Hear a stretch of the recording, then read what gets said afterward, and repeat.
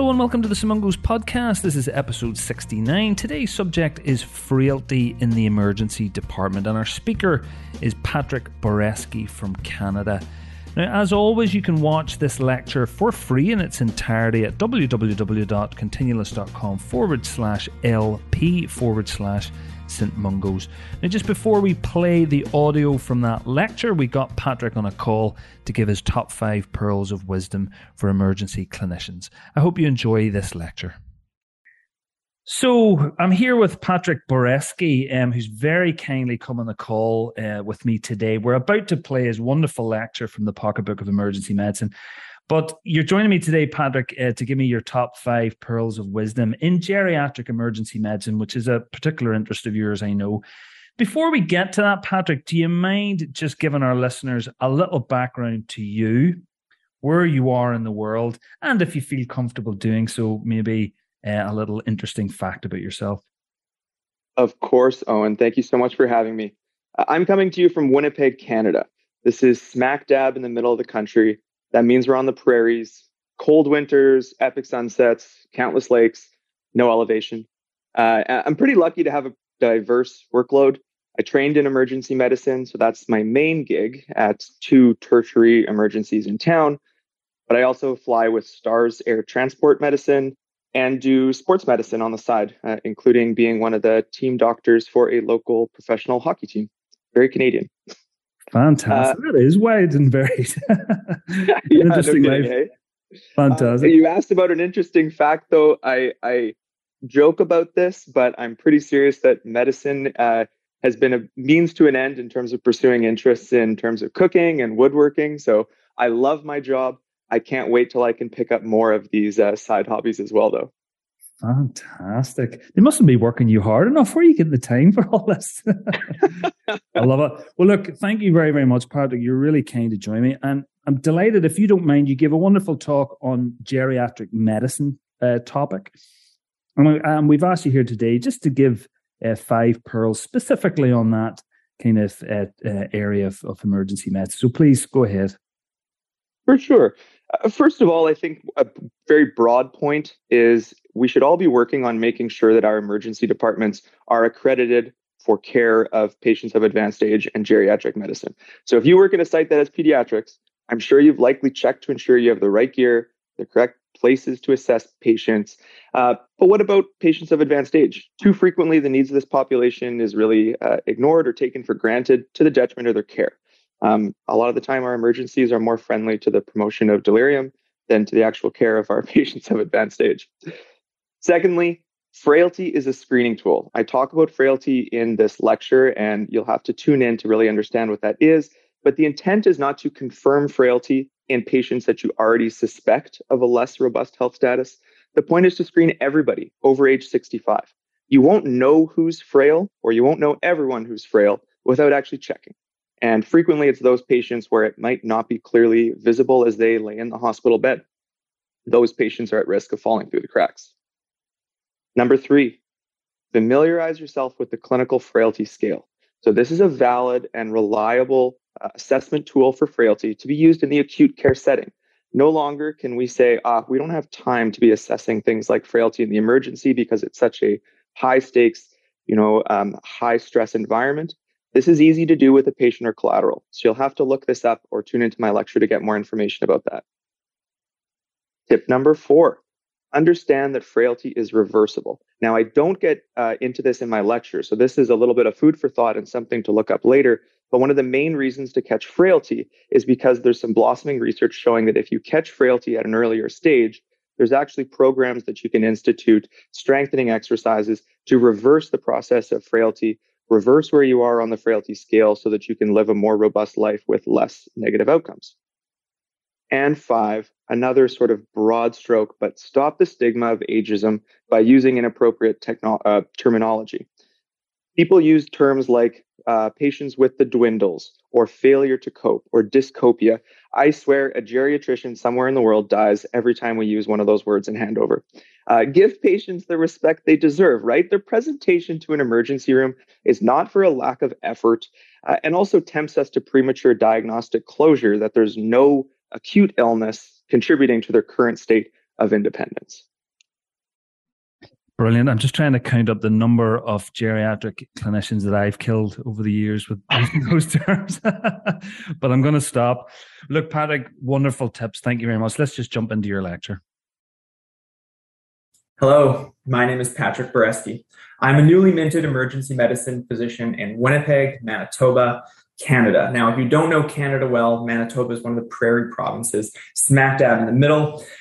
These are actually the ancestral lands of the Anishinaabe, Cree, Oji-Cree, Dakota, and Dene peoples, and on the national homeland of the Red River Métis. Now, I'm not sure where you are tuning into this video today, but I'm honored to have been asked to re-record a lecture that I recently gave on frailty, the what, how, and why. In terms of financial disclosures, I really have none. There was a small honorarium for re-recording this. Other than that, I am not paid to do this. What are we going to talk about today? So first and foremost, I think we need to agree on a definition of what frailty is. I'm sure we could all blunder through some sort of understanding what this is, but coming to a consensus definition is going to be helpful. Then let's make this presentation relative to our work. We'll talk about the prevalence of frailty and the adverse outcomes associated with it, especially in the emergency where I work. Lastly, I want to prove to you that assessing frailty is absolutely feasible in our environment, in the emergency department, or in a busy healthcare center. We'll look at a few frailty tools with good literature support. Now, part of the challenge to get people to buy into frailty-aware care is how nebulous this definition can be. Is frailty something that I see? Does frailty come and go? Are only people of older age frail? After all, this frailty talk is a geriatric focus for the conference that I originally recorded this for. But the best definition for frailty that I've seen is this: a reduced physiologic reserve to adapt to health stressors. What a nice way to think about it. Age is actually not in the definition, and aging is a heterogeneous process, but I can imagine that the prevalence of frailty is increased as people age. It also isn't necessarily permanent. Patients can theoretically increase their ability to adapt to health stressors. And this is something that is already partially ingrained in what we do, in the subconscious gestalt of an emergency physician or nurse or someone who works in healthcare. On the daily, we risk stratify patients based on a very similar definition to this. So then why are we having this talk if this is already something we do? I hope to convince you by the end of these 20 minutes that gestalt is not enough. Patients experiencing frailty fall through the cracks of traditional C-test scores, if that's something that you use in the emergency department for patients presenting. Low acuity adults with frailty, as well as those of advanced age, are drastically under-triaged in our current systems. There are very real outcome differences for these people, and we need to understand that and mitigate that. Let me show you some concerning statistics about frailty. 12 to 24% of adults over the age of 50 years are frail. Now, rates are quite low at 65, but escalate substantially by age 80. I also want to mention that these stats actually come from a pool of over 60 countries. This is not just Canadian or North American research, but frailty has been found to be more prevalent in low middle-income countries compared to high middle-income countries. Based on where you're tuning in from, you can make some inferences as to what you imagine your local prevalence is. Now, women, it's actually a problem more for women than men. 13 to 26% for women age 65 years or older, for men, 7 to 24%.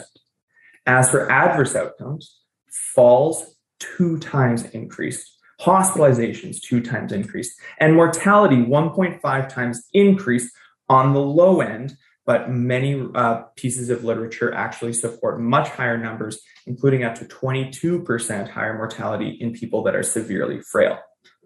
Okay, so frail patients are obviously visiting us in our health system if it's this prevalent. The risk of badness is far higher than a person who is not frail or more robust. But how do we assess frailty? Well, historically, frailty assessment fell into one of 3 main camps. Number 1, a phenotypic definition of frailty. So this could be physical criteria, weight loss, low muscle strength. The second group, a multidimensional assessment of frailty. This would also include other realms of assessment like cognitive, psychological factors.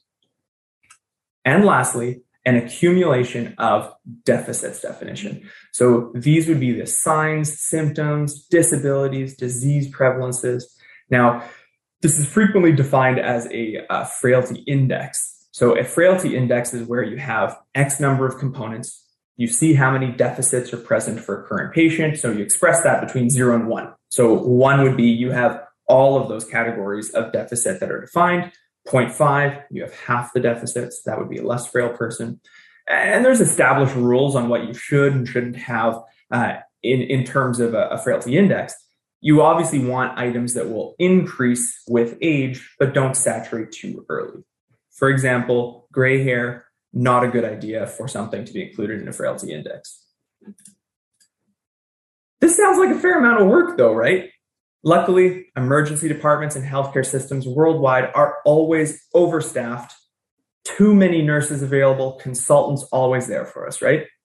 No, this is going to be challenging work if it's going to add to our workload.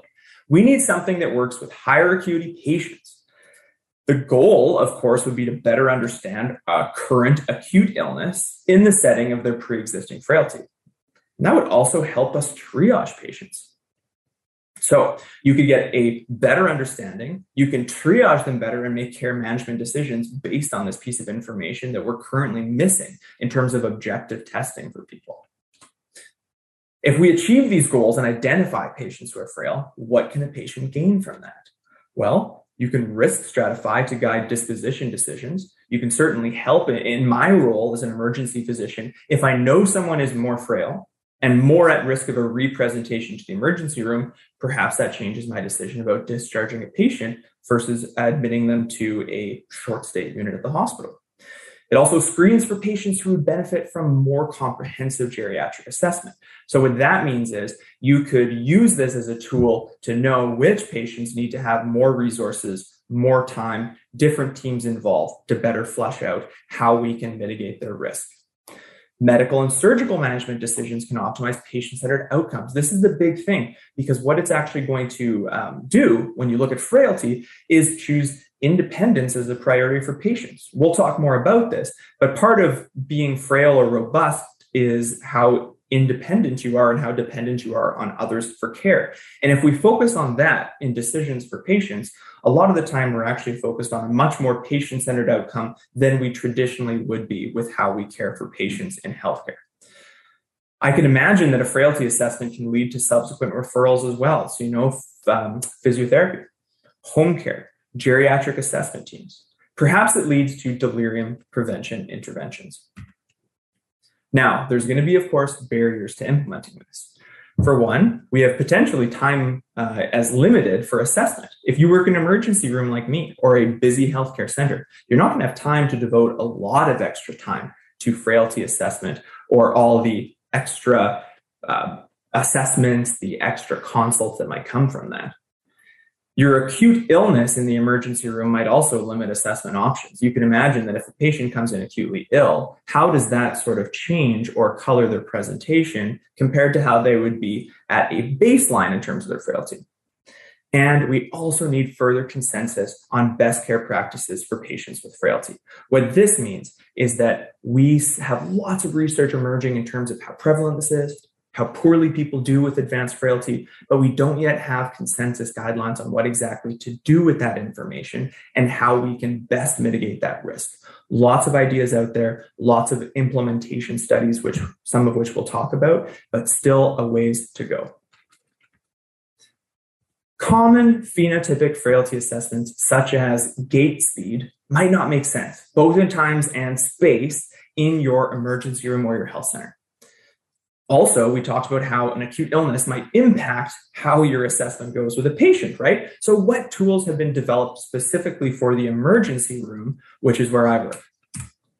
The clinical frailty scale. So the clinical frailty scale is the main tool I want to talk about today.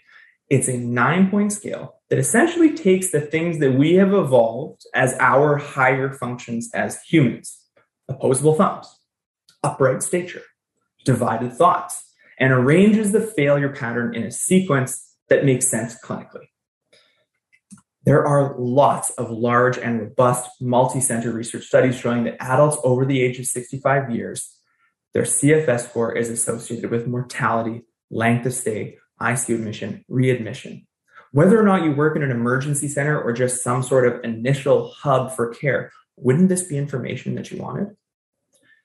The CFS is also the only tool that has been validated and reliable in an acute care setting.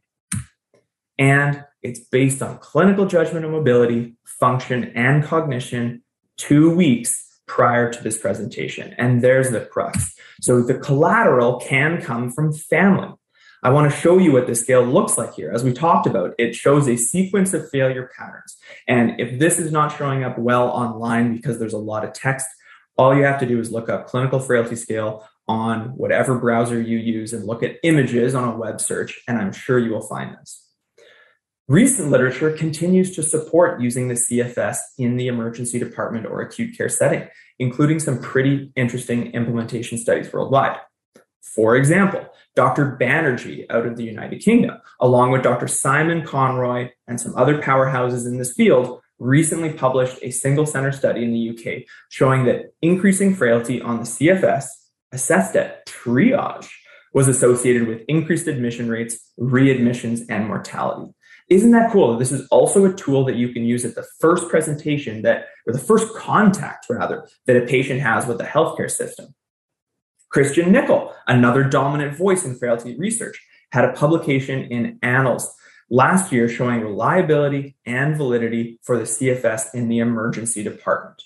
Mortality, hospital admission, ICU admission, all strongly associated with where you rank on this scale you see before you. And how easy is it? It takes a minute. There actually was an interesting study showing that if you take geriatricians, who we can imagine probably some sort of gold standard for the people who should be assessing frailty, right? And then you compare them to clerks or residents or people who are very early in their training, their scores actually differ at most by 1. So this is something that is certainly reliable even between healthcare providers. A few other common tools to mention. The TRST, or the Triage Risk Screening Tool, as well as the Identification of Seniors at Risk score, the ISAR, which is actually quite prevalent, especially in the United States. The TRST is from Hamilton, Canada. It includes cognitive impairment, mobility limitation, polypharmacy, emergency department visits. And the ISAR is not that different from that. It too takes less than 2 minutes to ask about things like polypharmacy, sight, memory, help at home. It takes less than 2 minutes. These are fast tools. Now, if you're tuning in from Quebec or you are familiar with our eastern part of our country in Canada, the Prisma 7 is heavily used there. Perhaps this is also used in your country. It's actually lacked validation data for the emergency department. If you don't work in an emergency department or an acute care setting, you'll have to look up if there are implementation studies or validation for Prisma 7 there. But a 2021 publication showed it to be a poor predictor of adverse events in the emergency department, which is my context here in Canada. There are many other assessment tools, Interray, Silvercode, APOP. Honestly, part of the problem with getting people to buy into frailty tools is just how many are out there right now. Luckily, we're in this golden age where finally there are some tools that are rising to the top that will no doubt be carried forward. It'll be much easier to make a decision about what tool to use. The Hospital Frailty Risk Score. I wanted to mention something that comes from a little bit of a different idea. So this was developed to take any sort of inter-rater differences out of the picture. So it uses ICD-10 codes. If you're not familiar with that in your local context, this is basically diagnostic codes that have accumulated in a patient's chart online through multiple presentations. It uses those in the computer assessment, or in the computer system rather, to auto-generate a score. We're not taking any time to make this frailty score. It's just assigning it based on a whole bunch of information that is contained on the computer.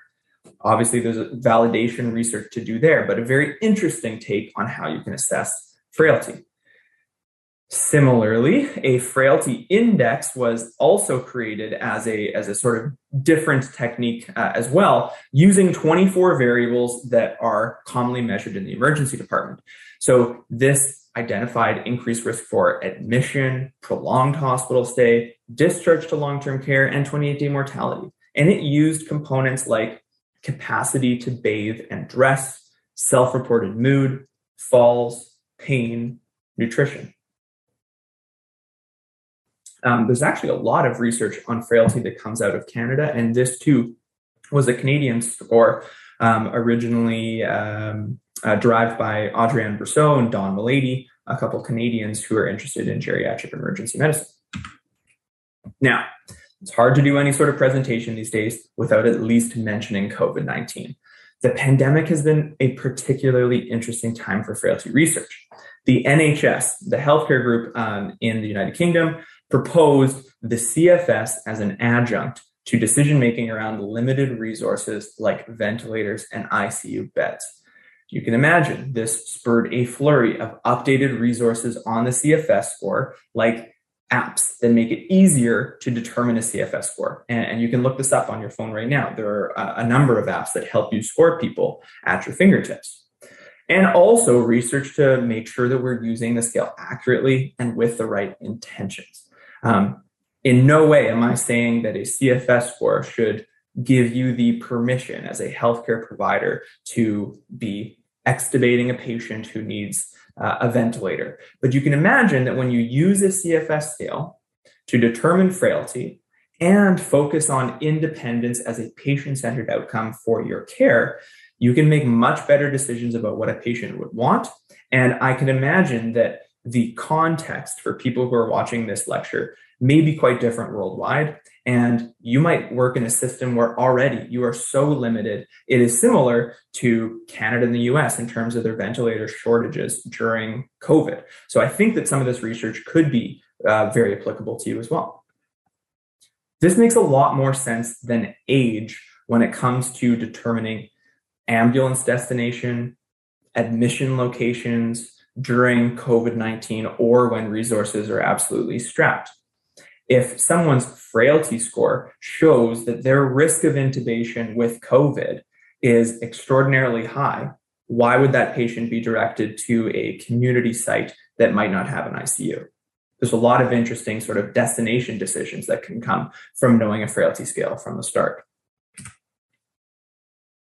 This is quite interesting. So this comes from COVID research and frailty, showing that if you have a score of 1 to 3, you're less frail, more robust, compared to those people of a frailty scale of 4 to 5. Those with the frailty scale of 4 to 5 have a mortality odds ratio of 1.95, almost 2. And then the more severely frail, 6 to 9, compared to those who are 1 to 3, mortality odds ratio of 3.1. Quite profound results. So, how can my emergency department or my healthcare center start practicing frailty-aware care? The first thing, you're already working on it by attending this lecture. Familiarize yourself with the tools. Understand the breadth of them. Decide which tool has the validation that makes most sense for your local context. Do a lit search for recent implementation studies. This is honestly quite inspiring. If you're able to look this up in terms of, I work in an emergency department, or I work in an ICU, or I work in a healthcare center that doesn't have access to an ICU, look at implementation studies for how people have taken frailty research or knowing a frailty scale and made some sort of system so that we can mitigate the increased risk that these patients are at. I definitely recommend initiating some sort of quality improvement project with the help of a knowledge to action cycle. If you're not familiar with what that looks like, and I apologize for the small text, I pulled this from a paper that I recently published about frailty aware care across different contexts. And if you work in primary care or in general practitioner role, you work in ICU or emergency, or you work in a surgical context, we've basically summarized many of the tools that are available to show which are most appropriate to the different environments. The citation is on this slide. But a cycle like this, the point is to roadmap, measuring a problem, deciding on an intervention, determining how you will measure the effect of an intervention, and then utilize this knowledge to continue the system change and repeat the cycle as necessary. This is all going to depend on your local context and level of resources. Maybe patient screening is frail, get a polypharmacy review. Earlier home care or allied health consults. Maybe it's just to help the clinician with deciding inpatient versus outpatient care after their index presentation. Maybe your first step is just to implement a tool and track the prevalence and outcomes of patients who are frail in your department or healthcare center. And I want to mention a very important takeaway about frailty and the assessment of frailty. Frailty tools are screening tools. The intent is not to confirm frailty in people that you already expect are frail. The point is that all adults over 65 years presenting to you in healthcare get screened for frailty so that you can catch those cases that would otherwise slip under the radar. Now, we are caring for an increasingly aged population worldwide, which also means we're going to see more frailty. Part of the hidden message of this presentation is how multifactorial frailty is. So I wanted to mention a quick pet peeve that I hope we can work on together worldwide. You're receiving handover for a patient with frailty or advanced age. Please do not, in that handover, tolerate or use terms like dyscopia, failure to cope, dwindling. I'm pretty sure a geriatrician somewhere in the world dies every time an emergency physician tells another colleague about a patient as they carry forward in terms of their care and uses one of these words. Give patients the respect they deserve as they struggle with decreasing dependence or decreasing independence. Their presentation to the emergency or your healthcare center is not for a lack of effort. And let's not have the diagnostic closure and assume there's no medical diagnosis to explain someone's presentation. Even if there isn't an acute illness, maybe we can say that a patient is experiencing increasing frailty at home. Thank you so much, everyone, for your time. I've listed a few resources here. A couple are papers that I mentioned. There's also a website here that serves as a library of frailty research specific to COVID. And the last thing here is a general geriatric emergency department website with tips on implementation, much of the recent research, and serves as a place to connect with people who are already adapting to the future of healthcare and frailty-aware care. Thank you so much. Okay, Patrick. Well, look, thank you very much for that wonderful, wonderful talk. So much good stuff that'll help us in our practice. So thank you. Just before we go, Patrick, I ask every guest the same question. If you don't mind, I'm going to ask you as well. So if I could take you back on my time machine to meet your junior self, just exiting medical school, what one piece of advice would you give them? What have you gained in your career so far that would be helpful to them starting their career? Oh, and this is going to be a pretty short trip. We have to remember that I'm only in my, second year of full-time practice after residency. So I'm really sorry you've wasted your technology on me. But I think if I could go back, even heading through residency, coming out of that into full-time practice, don't bite off more than you can chew. I think as residents, we can be, and this depends on your local context, quite protected to pursue activities like research, obviously for your studying, if you're doing your board exam or your Royal College exam. But it's so easy to bite off more than you can chew when you enter practice after that, where you no longer have to do these things. And that may come to the detriment of your ability to do independent study. Like, I already miss being able to keep up with some of that literature, and that's why free open access medicine is so important. I'd love to have more time to do things like research. So try not to overcommit. Understand what your passions are that are outside of clinical practice so that you still have time to carve that into your daily life going forward as an independent clinician. Brilliant. Thank you very much for all those wonderful tips, and thank you for joining me today. Thanks so much, Owen. So many thanks again to Patrick for the wonderful lecture and for all his pearls of wisdom. Remember, you can watch this lecture in its entirety at www.continualist.com/LP/St Mungos. Until next time, take care.